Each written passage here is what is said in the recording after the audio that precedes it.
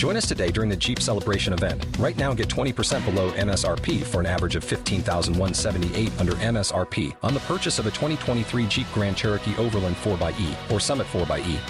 Not compatible with lease offers or with any other consumer incentive offers. $15,178 average based on 20% below average MSRP from all 2023 Grand Cherokee Overland 4xE and Summit 4xE models in dealer stock. Residency restrictions apply. Take retail delivery from dealer stock by 4/1. Jeep is a registered trademark.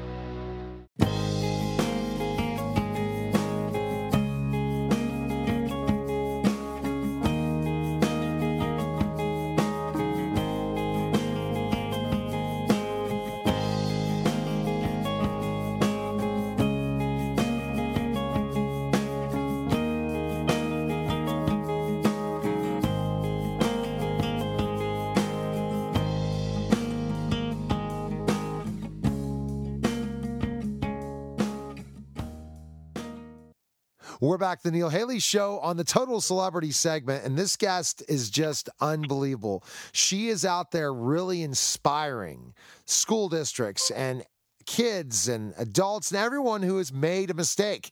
And trust me, we all make mistakes. And she talks about it.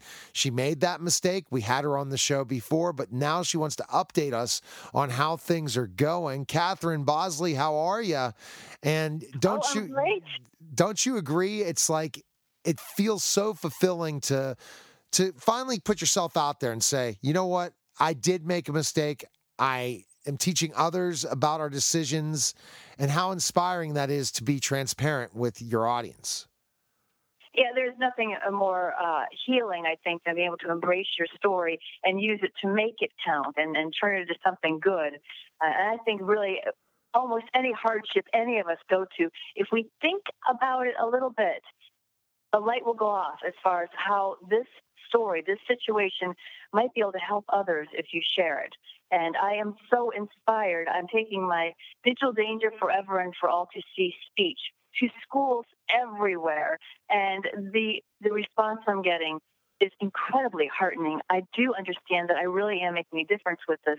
I am getting emails and I'm getting comments from teachers and parents and students really about how much I'm enlightening them in regards to the dangers that are out there, how little room there is for what was I thinking moment before it could become attached to you forever and for all to see.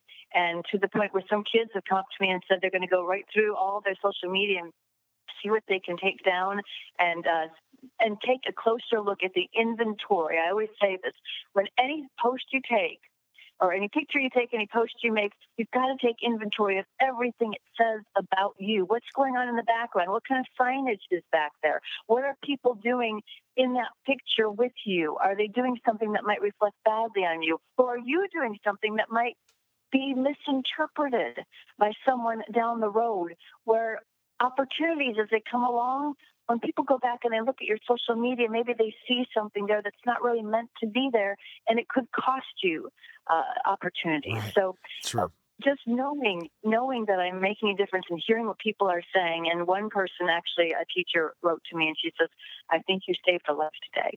Because, when you come under attack on social media, there's something about it that I think even experts don't quite understand as far as how much torment it causes. Truly. So, yeah. Right. So if I could save just one person from doing something that could come back and haunt them and cause them torment online and make them think that, there's no hope left, then I am certainly so grateful to be able to be out there spreading my message.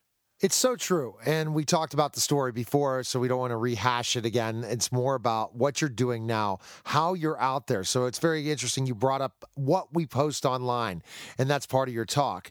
Because before, really, online was not online when you had your situation. Now, right, when I had basically, I cut loose in a way I never imagined I could on vacation after I was celebrating surviving a life-threatening lung illness. And this was back then, as you mentioned, it was before we had social media. It was before our phones could do what they do today. But it was the foundation of it all was there. It was the Internet. And that's all it took was the Internet, to where later I found out that there were pictures taken and video taken of that moment that I so regretted, that just went wild, went viral before we knew what viral truly meant. Exactly. And that was just then, before we were anywhere near where we are with that technology.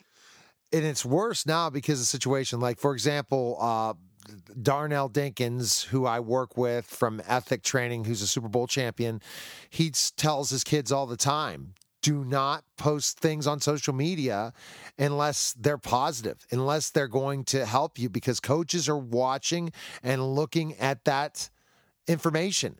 And if you're posting things that means that you could be a cancer or you made a bad decision, that could come back to haunt you. And even if you delete it, that people can find it. So that is such an important thing for our listeners out there to tell their kids. Anything you post online can come back to haunt you later on in your life. And it could cost you a job. It could cost you a relationship. It could cost you an opportunity. You just never know, right? Well, it is so true, and really, the kids that I talk to, they kind of get a kick out of this, but I have fun with it. I talk about happy, healthy selfie, and I know it sounds really cheesy, but you truly happy is key when you're posting anything out there, because you want to make sure that you keep a positive attitude and that there's a positive image out there. And healthy goes along with making sure that nothing is going on in your picture that could come back and haunt you later. So happy, healthy selfie is what I push. And although they laugh about it, I think that that's kind of a little slogan that seems to stick with them. And that is so important. And, I was with a coworker years ago who was very upset about something that happened at work. And he went on Facebook and he posted, "I'll never forget this day. It was supposed to be such a great day for me at work. And, I'll never forget those responsible. #revenge." And he lost his job, and he still has yet to get hired again. And I know he didn't really mean that he was going to go hurt anybody. He was just lashing out. And I always say, make sure, especially when you're emotional or inebriated, you don't even go anywhere near your social media, because once something is out there like that, it is out there forever and for all to see. And they have certain algorithms, even though it's deleted, it can be found. And I'm not an expert in that, nor I don't know if you are. We need to kind of, both of us, because we are social media gurus, have to kind of go out there and understand. And social media experts telling the dangers of social media, the importance of social media, and how it's changing. We need to go out and educate people about that. But I don't know about all that tech stuff about pulling out that information once we delete it and still people find it. It pretty much, I think, it's that companies that can do that's an invasion of privacy. But Catherine, there's nothing we could do about it unless there's a law that comes out, right? That's true, and our laws are not keeping up with our technology, and that certainly, I certainly do believe that happens.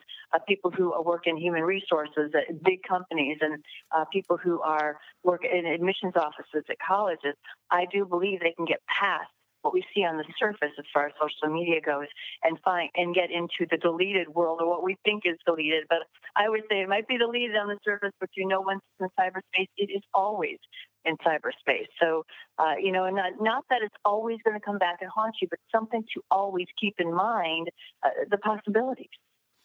And that's great. And I think you have the exact same thing that so many school districts need to hear. They need to hear someone like yourself that, you are a public figure, Catherine, a journalist. You're in front of the camera all the time and also behind the camera, and you understand the importance of image. And I think one of the other things you're teaching people is you're teaching them that your first impression is so important. And if you hurt that first impression, the way we present ourselves when we meet somebody for the first time, the way we have our first conversation on the phone, via email, it doesn't matter. It's all about how we present ourselves in a positive manner, because if we don't, it's going to cause trouble for us in the long run. Oh, yeah.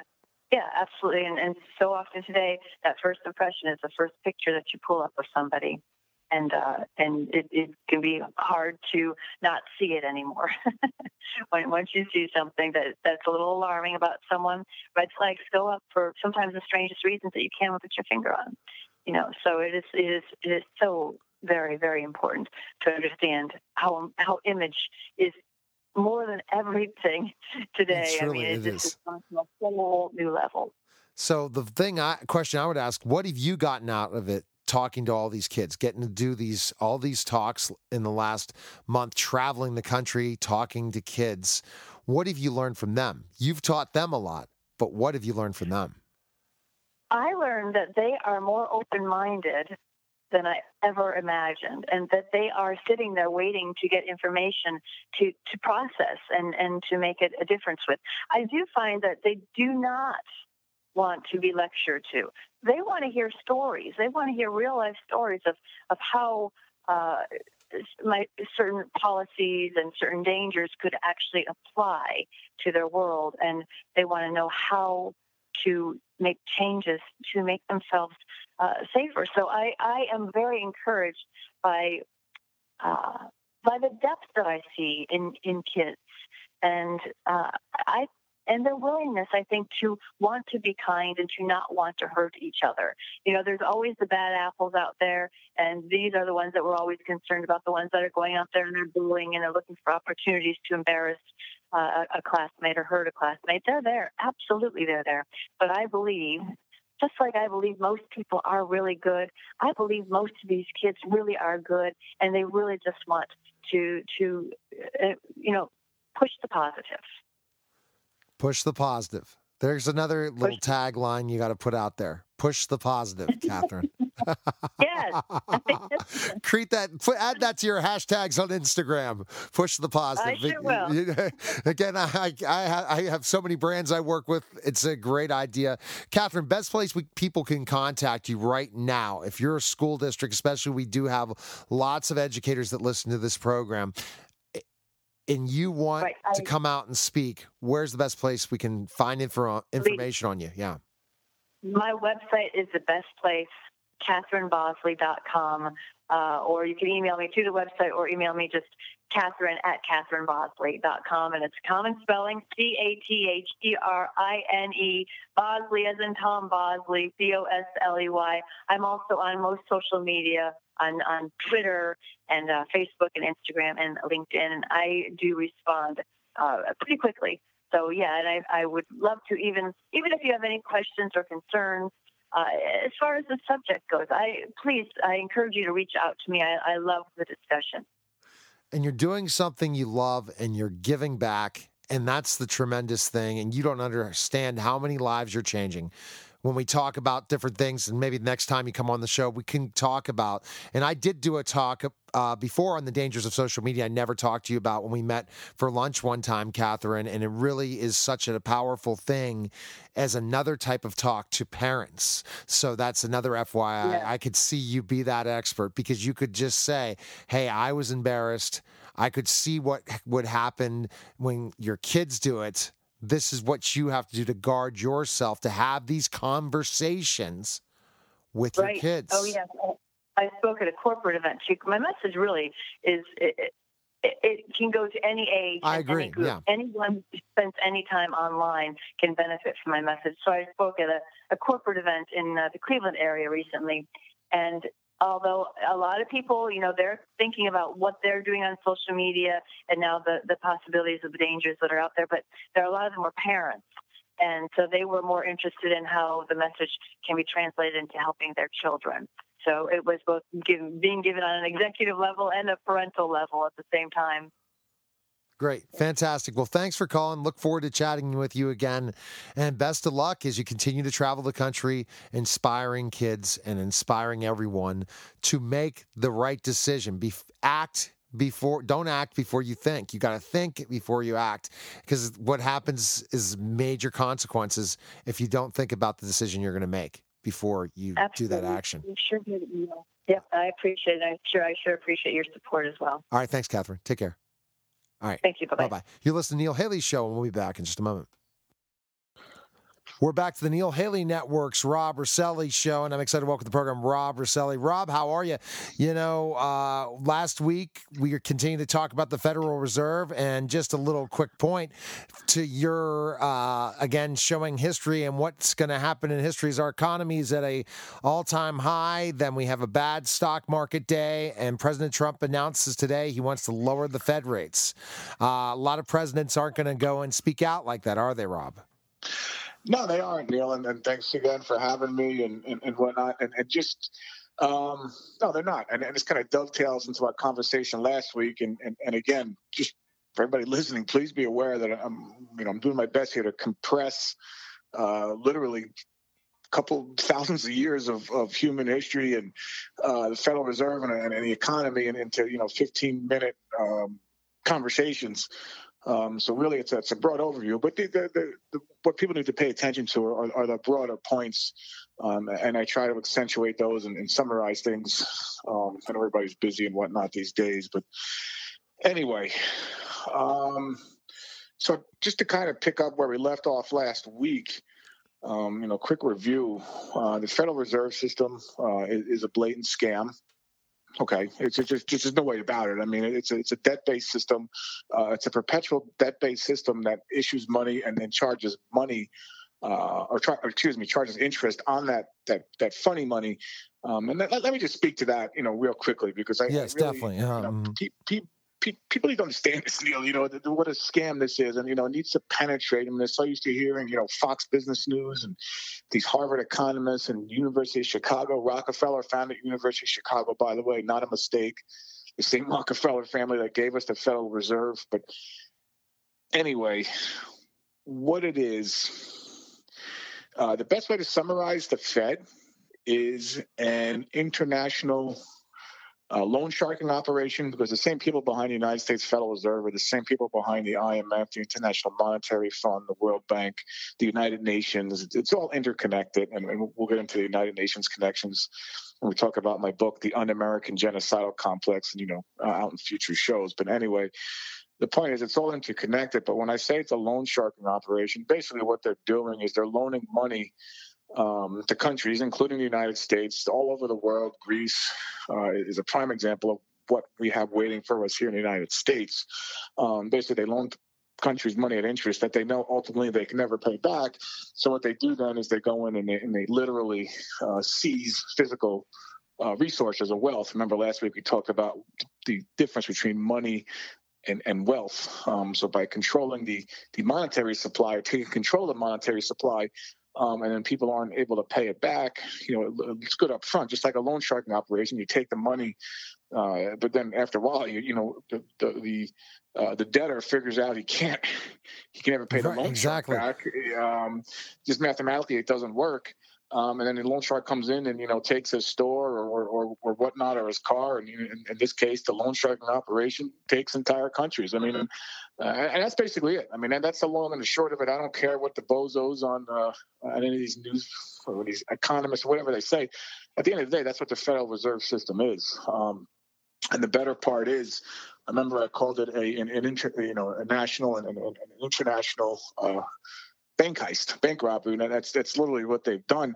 Because we can again, I'm going to say this again and again, we just can't pay this off. And in other words, if you're the debtor and I'm the lender, in this case the Federal Reserve, and you borrow money from me, how are you ever going to pay me back if I'm the source of your money? You can't, because if I give you $10 today and I say, all right, here's $10, you go and spend it and buy a house or a car, whatever, you're never going to be able to pay me back. You're going to have to borrow another $10 to pay the $10 I just loaned you. And on top of that, I'm charging you interest. So at the end of year one, you've taken $10 and spent it. But at the end of year one, just simple math, 10% interest, which is high, but it's just for an example. You're going to owe me $11. So mathematically, you can never pay me back. And the only way you can kind of keep the scam going is, I loan you more money and keep charging you interest on it. And that's called compounding interest. It's called usury in the Bible. That's why it's illegal, because it's such a scam. And remember, we talked about the money changers on the first show and that whole thing. So this is where we are. And let me just say this other point, and I'm going to move on to Trump and Andrew Jackson and the Oval Office. This is so bad. They are creating money out of nothing. Well, and we're creating money out of nothing, Rob. And the thing is, like, we talk about this Chinese tariff that I think we maybe can get a little bit more deep in, because it just hit really quickly that China's going to try to punish us. This goes back to what you talked about, the end of the world conversations that we've had on the show a couple years ago, and that the fact of the matter is China could, I mean, let's say you owe money to a bank and you don't pay that bank, it ends up punishing you greatly later on. At first, you could kind of just keep ignoring the phone calls and not paying, and then they start to take things from you, or they start to take your credibility, and they start bothering you. Well, China has figured out in a lot of ways, well, we're going to start bothering you now because you're really not looking, you keep printing money, and we're not going to allow this anymore. And that's the thing. Yeah, go ahead. Yeah, no, you're exactly correct. But China. Let me just conclude with this, and then we'll jump over to China. Okay, Henry Ford. I think he was quote. I mean, basically, he said, if people ever figured out how the monetary system in this country works, there would be a revolution before tomorrow morning. Okay, so what I'm saying, so people really figured this out, look through all the crap and the clutter and the nonsense and the statistics and the 150 IQ economists from Harvard and Chicago University and Stanford or wherever the hell they're from, and just looked at this. There would be a revolution for tomorrow morning if people really figured out how this was working and what was going on. But people are asleep and this and that, and that's. I only suspect about 10% of the people listening right now are going to get what I'm saying.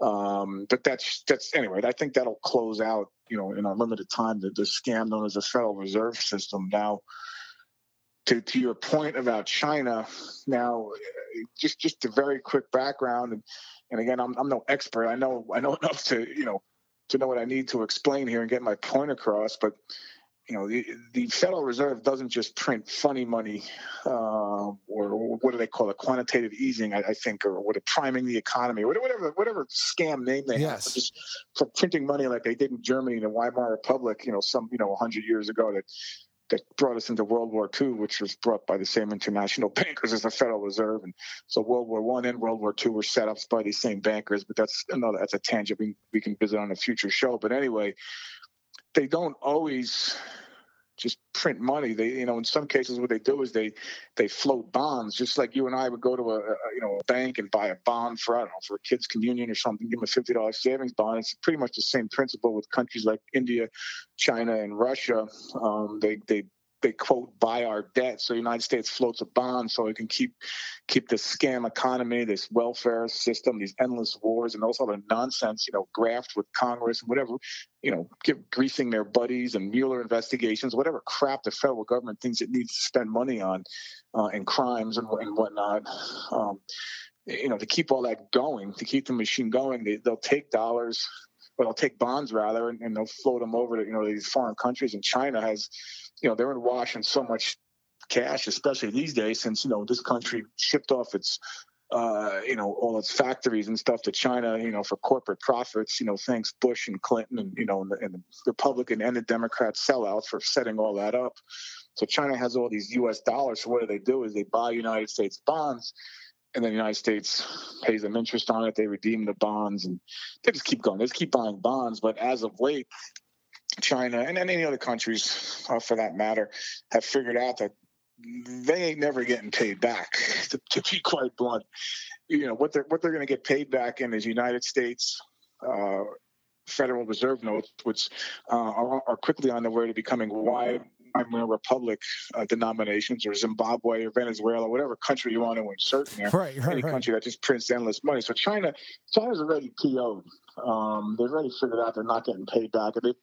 While the idiots in the press here talk about, the nonsense they talk about, China and Russia have been secretly buying gold, and now you got Trump putting this whole tariff situation on top of that. Also, China's already PO'd because they've been basically scammed. They've been fleeced. Not that China's anything great. I'm not saying that, but they definitely bankers. They've been fleeced. You're right, and they've been fleeced because then they say we're going to pay you back, and they're never going to pay back. And so China's trying. Right? Do you think we'll ever pay China back? Well, that's the case. That's the whole scam of funny money. Technically, yes, they will be paid back, but they'll be paid back in inflated United States dollars. So in other words, let's just say you're in Zimbabwe, some years ago when they had their like 1 billion% inflation or whatever they had, like if somebody owes you says, "Oh yeah, here's 10 Zimbabwe dollars," and today they're worth 10 ounces of gold, and tomorrow they're worth like 0.0001 ounces of gold. Yeah, it's still going to pay you in Zimbabwe dollars. The Zimbabwe dollars, I mean, they don't even amount to toilet paper. So it's the same principle here. Yeah, technically, we will pay them back, maybe, but it's going to be with worthless, watered down United States dollars. And let me just say that the term watered down, I mean, that's just the inverse of inflation. That's another scam. So by the United States keep printing money, what inflation really is, it's not increased demand for products or whatever crap the government's feeding us. It's a watered down United States dollar. So in other words, a dollar 20 years ago might have bought, let's just say, an ounce of gold, for example. A dollar today is only going to buy you half an ounce of gold. And what happens? The gold hasn't really gone up in value. Essentially, it hasn't doubled in value. What's really happened is that the value of the dollar has been cut in half due to the endless money printing and all the other nonsense that Bernanke and Greenspan, with their quantitative easing are pulling. And so China is, they're in this game. They've been sucked into this game, so they know what they're getting. Hyperinflated Federal Reserve notes. They've been buying a lot of gold the last several years. You don't hear about this on the news because it's conspiracy theory, but Trump is accentuating the issue with his tariffs and what's going on in the last couple of days. And to answer your question, Neil, I'm not exactly sure what his overall strategy is. Obviously, this will anger the Chinese, and they have a large economy, and they're buying a lot of our stuff, and we're buying a lot of their cheap crap. So our economies are interconnected. Right. So to start a trade war with them, that's crazy. That's not a good decision. Yes or no? On the surface, it does not appear to be. But look, I'm telling you again, just getting back to the portrait of Andrew Jackson hanging in the Oval Office, Trump is up to something. Yeah, but remember, he's asking for lowering those Federal Reserves, so that's the thing that could change it.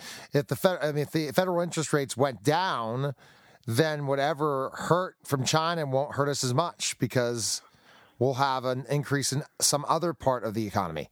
So that's a genius move. If somehow they'll listen to him, right? Lower the Well, by lowering interest rates, I mean, obviously there's more money available for the nation to spend on on actual wealth and and economy building versus just giving it away to interest to banks and whoever loans the federal government money. But ultimately, again, we're in this trap of a funny money system and hyperinflation, and Trump is doing his best to get us out of it. I believe that's part of it, and he's getting China involved. I really do not know what his ultimate strategy is, nor should I know, because he's a master negotiator. He's got an IQ of whatever 150. He's a genius. He's not going to telegraph his move, but he's certainly up to something. And again, I know we're wrong. Again, once again, we're running short on time, but don't forget He symbolically told the Federal Reserve bankers, "I'm taking you on." It's symbolized by Andrew Jackson's portrait. And let me just conclude with this. I guess we're almost done here, and I don't want to. But the press in this country, not to jump too much, but it is an absolute disgrace. Okay, they're even more disgraceful than this whole Mueller thing. And if they were consistent, they would be all over Trump. And Andrew Jackson for what he did to the American Indians. And I'm not sure I would disagree with them if they did attack that, because Andrew Jackson did a lot of really bad things to the American Indians. But if they were consistent about all this racism and all this other crap that they attack other people with, they would be all over Trump for that. But why the interesting question then is, why do they not question Trump or attack Trump for the Andrew Jackson portrait? Because they know exactly why it's there. And they're Federal Reserve masters, because the banks own a lot of the media, right, going way back to J.P. Morgan and General Electric and NBC and Rockefeller and New York Times and all that. It hasn't changed today. So the point is, they do not, because their masters, their banker masters, have obviously commanded them, do not question Trump about the Andrew Jackson portrait. Exactly. And that'll segue into the conversation about the Federal Reserve System, and then people will wake up, and the aforementioned revolution that I mentioned that Henry Ford talked about, that we discussed 10 minutes ago, might actually come to fruition. Because, exactly. Yeah. Anyway, so all right. So the best place to find info and use it, boxofsunglasses.com. You can follow you on Twitter, Rob Roselli. Find you anywhere, Rob Roselli, and reach out and ask you questions and tell them if you agree or disagree. And you're willing to come on the show and debate Rob, that's fine as well, for sure, Rob. Right? Yeah, no, sure. And look, like I said, I mean, people might throw a lot of facts and statistics at me, and that's fine. What I'm going to throw back at them is Proverbs 22:7. The debtor is servant to the lender. So at the end of the day, anything I'm told about the Federal Reserve is a bunch of crap. It's just what it is. It's a scam that mathematically has to crash. I don't care what magic you put in front of it or camouflage it with. But all right. Well, perfect, anyway. Rob. It was great chatting with you. Good luck, and we'll talk next week, man. All right, Neil. Thanks a lot. Bye-bye. God bless you, too. All right, that was the Rob Roselli Show, guys. We're back to the Total Celebrity Show on the Total Radio Network. Again, TotalTutor.net for more information. Twitter, Total Tutor, Neil S. Haley, Facebook, LinkedIn, Neil Haley, Instagram, Total Tutor, and also Pinterest, Neil Haley. And I am so honored to have on the show an NBA legend. And it's amazing the number of Hall of Famers I've had on the show, and to talk to this guy for sure. I remember him playing with North Carolina, and he got his number retired. I remember the years of winning the NBA champions. So he's a 7-time NBA All-Star, part of the NBA 50th anniversary team, a world champion, a Hall of Fame legend, James Worthy. James, thanks for calling. It's a pleasure. How are you? I am doing fantastic, and it's fantastic to talk to you. And a lot of times on our show, we focus on life after. But I wanted to kind of look at your career in certain ways because, again, people that, are today's basketball fans in the NBA, they don't look at history and look at the teams when you played with the Lakers and how great a career you have. And so for our audience out there that might not know so much about you, James, I gave you a little bit of a background. How would you summarize your career? Well, I played basketball for one reason, and really one reason only. When I was in the 8th grade, I decided that I needed to get a scholarship because my parents really weren't going to be able to afford me college. So that was my first incentive, was to excel in basketball in high school, and then I got a scholarship to the University of North Carolina at Chapel Hill, where I played for a great coach, Coach Dean Smith. Was fortunate enough to win a national championship in 1982 alongside Michael Jordan and Sam Perkins as teammates. So I was drafted by the Lakers in 1982, and from that point, I spent my entire career with the Los Angeles Lakers, where we were fortunate enough to win 3 championships in 85 against the Celtics, and 87 against the Celtics, and in 1988 we won the back-to-back championships against the Pistons. And from there, there's some All-Star games, 7 All-Star games. Fortunate enough to be inducted into both the college and professional NBA Hall of Fame, and it's been a great career and a great opportunity for me to use my platform, now retired, to give back to the community as best I can. And that's so true, James. I talked to so many professional athletes and athletes in general. They had a different mindset. Sometimes the ones that stay the course wanted to go to college. They wanted an opportunity to go to college. And it sounds like that's why you got involved in basketball, and it led to something that you probably never imagined you would be able to attain, right? Well, I never thought professional. That never entered my mind. That was, I had 2 older brothers, and my mom and dad were working extremely hard to put them through a small college in North Carolina. And so when I heard the word scholarship, I was like, oh my God, I can get a free education, and my parents won't have to get grants and loans to try to get me money to go to college, and that was my incentive. So after I broke my ankle in college, my rookie year, my freshman year, I thought my basketball career was kind of over. So I never really thought about the NBA. I just thought about getting a college degree, and I was fortunate enough to leave school after my junior year and join the Lakers. But I always had my degree in sight, And like a lot of guys do, who spend 2 or 3 years in college, they go back and get their degree, and that's probably the most satisfying thing that I've probably achieved in my life. Now, think about your career with the Lakers and the players you got to play with. I mean, the amazing fact you talked about Sam Perkins, Michael Jordan, yourself on one team winning the national championship. Then you went to Showtime. So how about that? I mean, those are just two legendary teams for sure.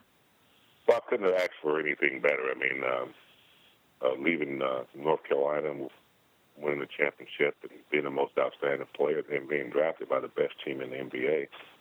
Lakers made a trade in 1978 that sent a couple of players to Cleveland for Cleveland's number one draft pick in 1982, and that's how I became a Laker. Because usually the number one draft pick goes to the worst team most of the time, so it was a blessing in disguise going from Dean Smith and then coming out here and playing with guys like Kareem, who played for John Wooden. Jamal Wilkes played for John Wooden. We had Pat Riley, who was a coach who played for Adolph Rupp in Kentucky. We had the great general manager, Jerry West.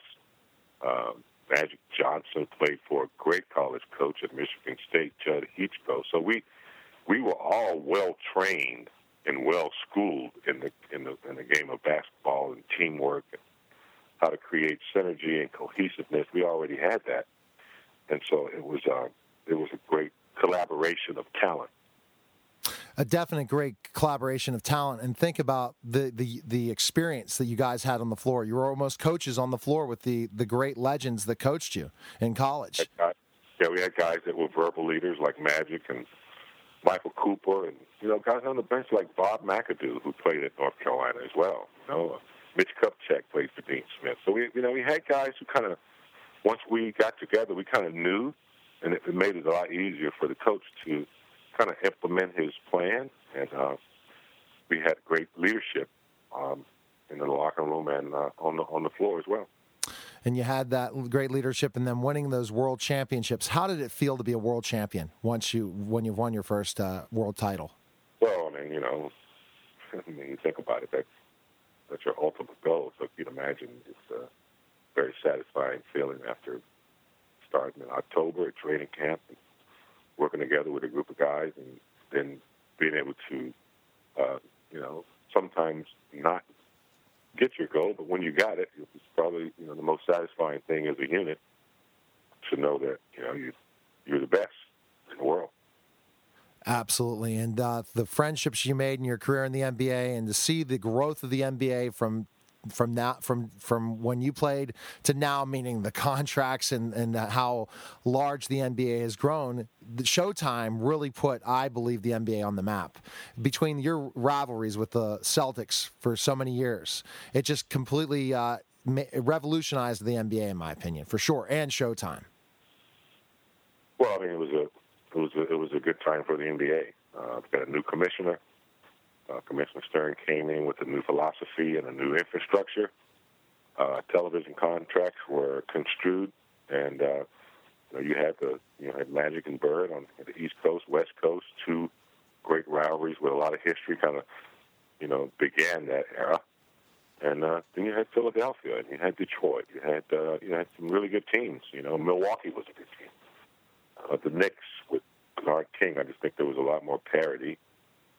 So it wasn't a cakewalk for us, but it really changed the way people looked at the NBA and the game and the image, and I think that was the start of something really, really great.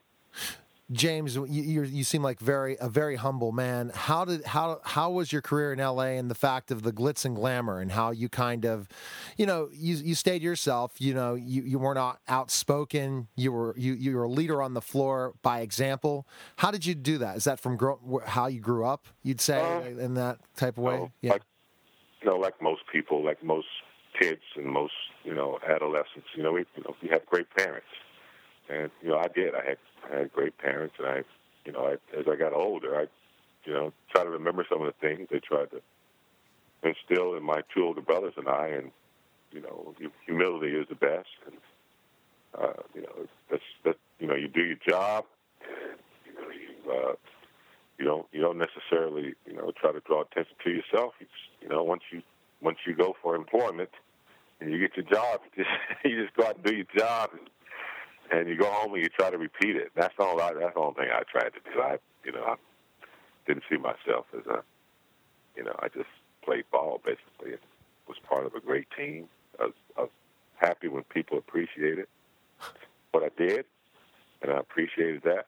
I tried to use that as incentive to go out and be the best I could be at what I did.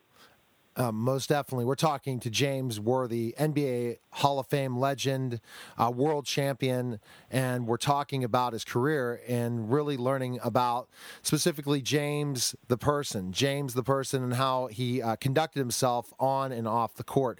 Would you say, how did you keep yourself from not getting in trouble, especially with what LA and Hollywood can bring, especially playing for the Lakers for so many years, when there were during your time, there were a lot of issues going on with professional athletes in all sports, especially at that time? I can't say that I, was eliminated myself from getting into some things that I probably shouldn't have, but you always learn from your mistakes, in life. And try not to repeat them, and that's the key.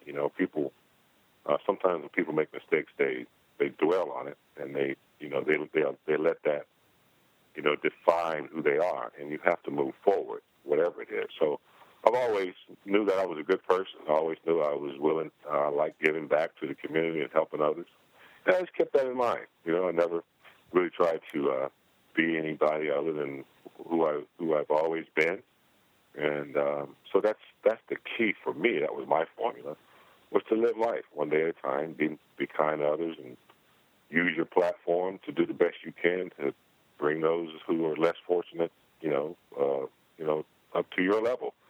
And when you run into problems in life, you just you take responsibility for it, and you move on, and you don't repeat it, and you try to grow as a person. So.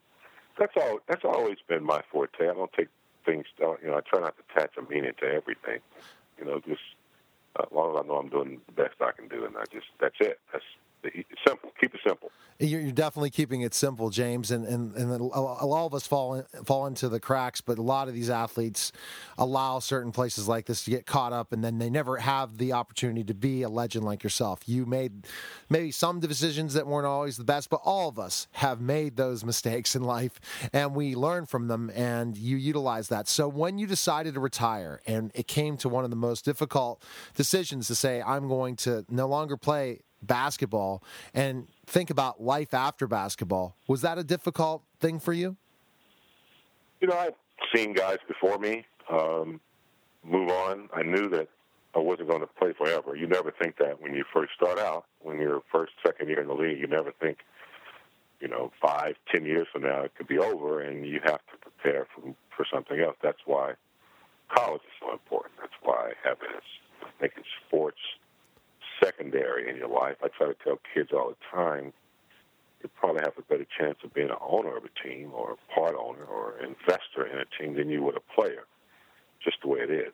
And so you have to, prepare yourself to learn what business you're in, know how to read your contract. There's a lot of budgeting and financial, catching up you have to do that most kids at 19, 20 don't have that. They don't have that ability. So it takes a lot of effort to really catch up and learn your business and learn to prepare for life afterwards, because you're still young when you retire. Most of us are in our 30s. And in most cases, that's when most adults are really starting their businesses and starting to live their life. So it's a unique business that you have to strategize a lot. You definitely, James, have to strategize, because, my 30s and when I finally got my mindset in life and stopped, living life for myself, but for my children and my family. And 30 is kind of an age where a lot of men really grow up in certain aspects and are ready to be an entrepreneur or to work for another person in certain ways. Certain people earlier, but a lot of times maturity of men, I'd say that 30-year-old mark. So that's what a lot of athletes is when they finally retire. This is the age they're at, and they're ready to go on for life after. So you thought about it. What did you decide, first of all, once your career was over? What did you get involved with? I always wanted to do, radio or TV. As far as the broadcasting, and I took a year off. I tried to figure out, what my plan was going to be, and then I got into broadcasting right away with a local station here in Los Angeles. We did a lot of the Laker games, and a couple of years ago, Time Warner purchased the exclusive rights, so I'm over there now, and I've been doing that for since 1998. So a lot of corporate speaking, motivational speaking, and some small ventures, some other small ventures that I'm involved with friends that I've known over the years to help them, with their businesses and on a consulting basis. So just trying to learn, more about different things in life, try to stay busy. So what do you like best about television, being involved in TV? Tell us what's your favorite thing. The ability to teach, the ability to teach people something that they might not be aware of. A lot of people can go on the internet and look at stats and numbers, but sometimes to tell somebody why something happened and then show it on the screen, I enjoy that. I enjoy that part of it, and the creative aspect, being able to create unique stuff for people to have a different insight into the game. Absolutely, and you're a teacher and you have a larger platform to explain things, especially when you look at the players today, and then once you took the different route, where you had to explain specifically what you learned in the game and to kind of explain it to people that might not understand the game. You enjoyed that a lot, didn't you? Especially, as you still do today, is looking at and breaking down a team and seeing specifically why they're either winning or losing in so many ways, right? Well, anybody can look at a highlight, and anybody can say, great dunk or great pass. But there's 15, 20 seconds of action that happens before the main event, usually. Usually there's a pick, or there's a mistake on defense, or there's something that went on throughout the play. And that's what I enjoy doing, just kind of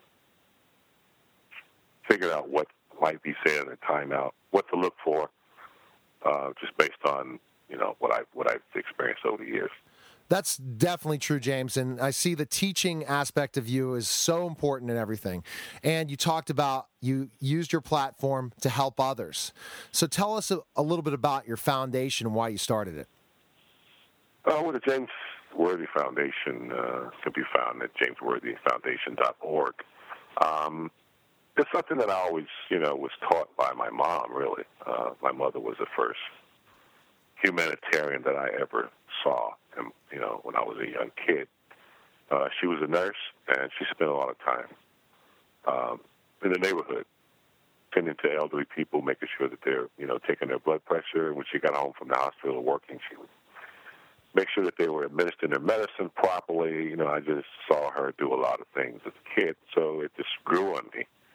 And Coach Smith at the University of North Carolina, that was his main emphasis, was to use your platform for a purpose.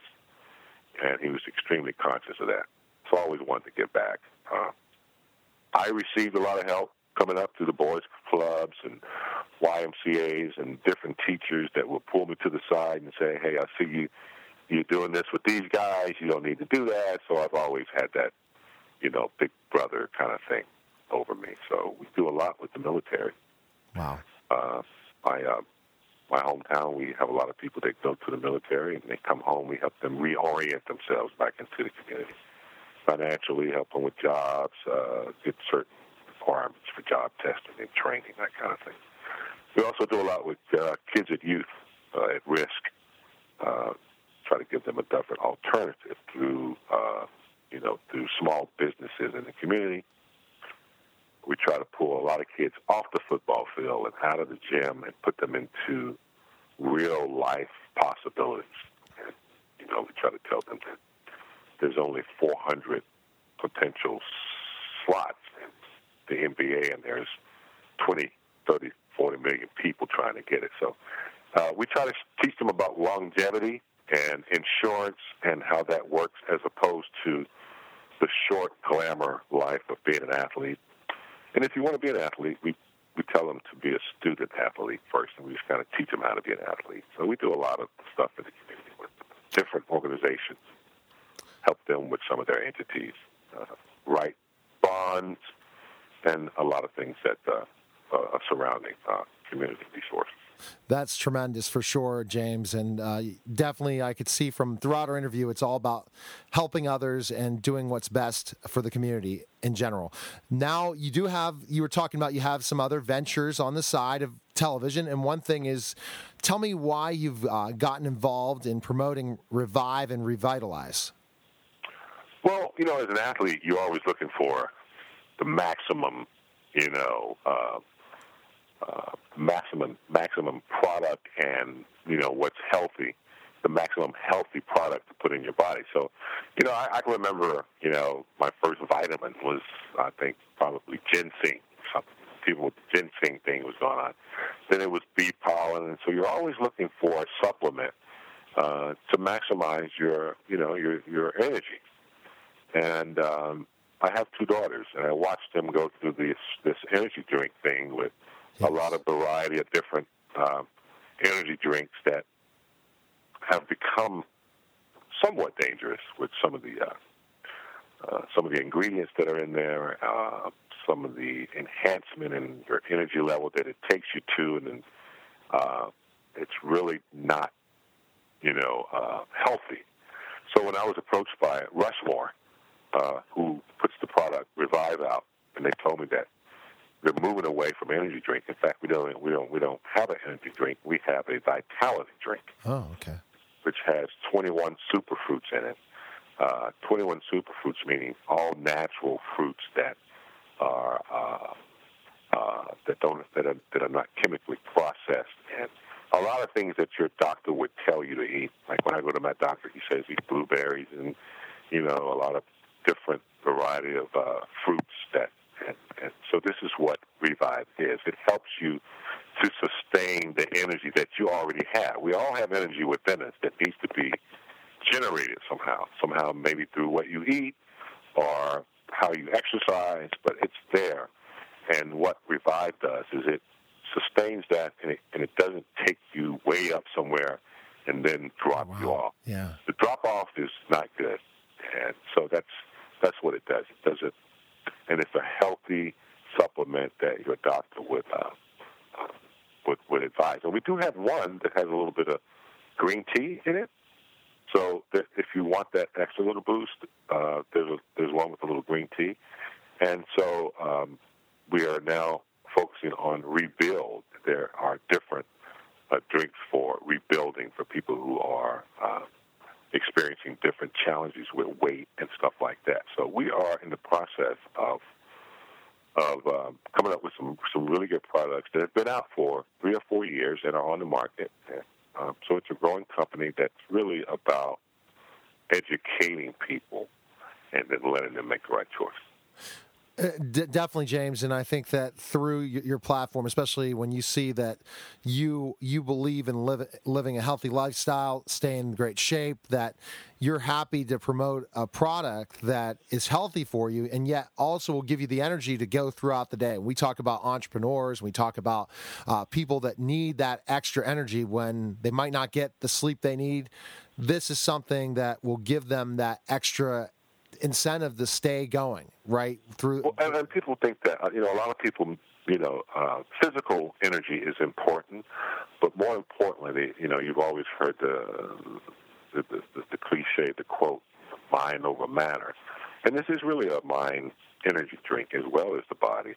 So when your mind is able to stay focused and you're able to have longevity in what you're doing mentally, it transfers a message to your body that says, I'm cool, I'm focused. And so when that message goes from your brain to your body, you have that physical energy to, it's only when you tell yourself, I'm tired, or I don't feel good. When you tell yourself that, that's what you're telling your body. So Revive allows you to mentally stay focused. It has a lot of, different fruits that are combined together that give you the mental stability that transfers into being able to sustain your entire body energy throughout the day. And I know, James, that living a healthy lifestyle is very important to you, so you're definitely sticking by the product. You would not endorse something that you say, is not healthy, because living a healthy lifestyle is very important to you, isn't it, James? I don't know, maybe 25 years ago, I heard Bill Cosby talking about his Jell-O commercials, and people were saying, why are you doing these Jell-O commercials? Because you're getting paid so much money. He said, look, I get a chance to promote a different product every day. I only promote things that I use and I believe in. So it only makes sense to, go that route, because you don't want to promote something that you haven't tried or that you have been educated about. And you don't want to mislead people. That's not cool. So, try to keep it up front and keep it, keep it real. And that's, I sleep well at night after that concept. All right, well, fantastic, James. Where can we find information on the products so our listeners can learn more about the different products, Rebuild, Reshape, Refocus, the different drinks, and the ingredients and stuff?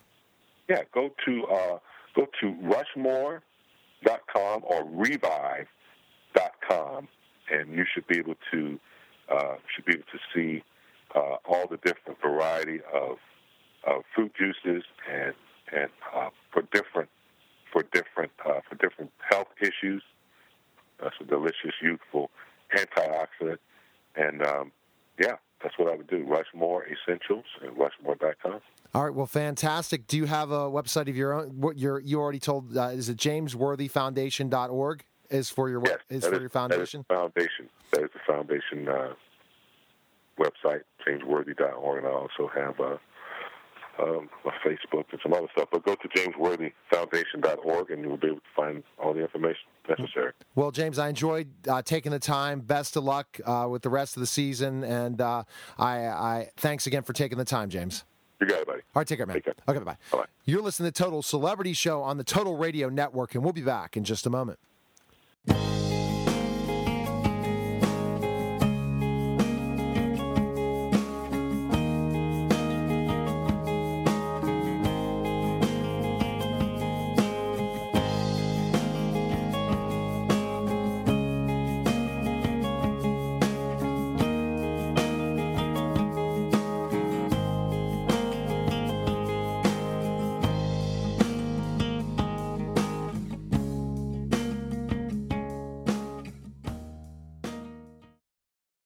For the ones who work hard to ensure their crew can always go the extra mile, and the ones who get in early so everyone can go home on time, there's Grainger, offering professional-grade supplies backed by product experts so you can quickly and easily find what you need. Plus, you can count on access to a committed team ready to go the extra mile for you. Call, click Grainger.com, or just stop by. Grainger, for the ones who get it done.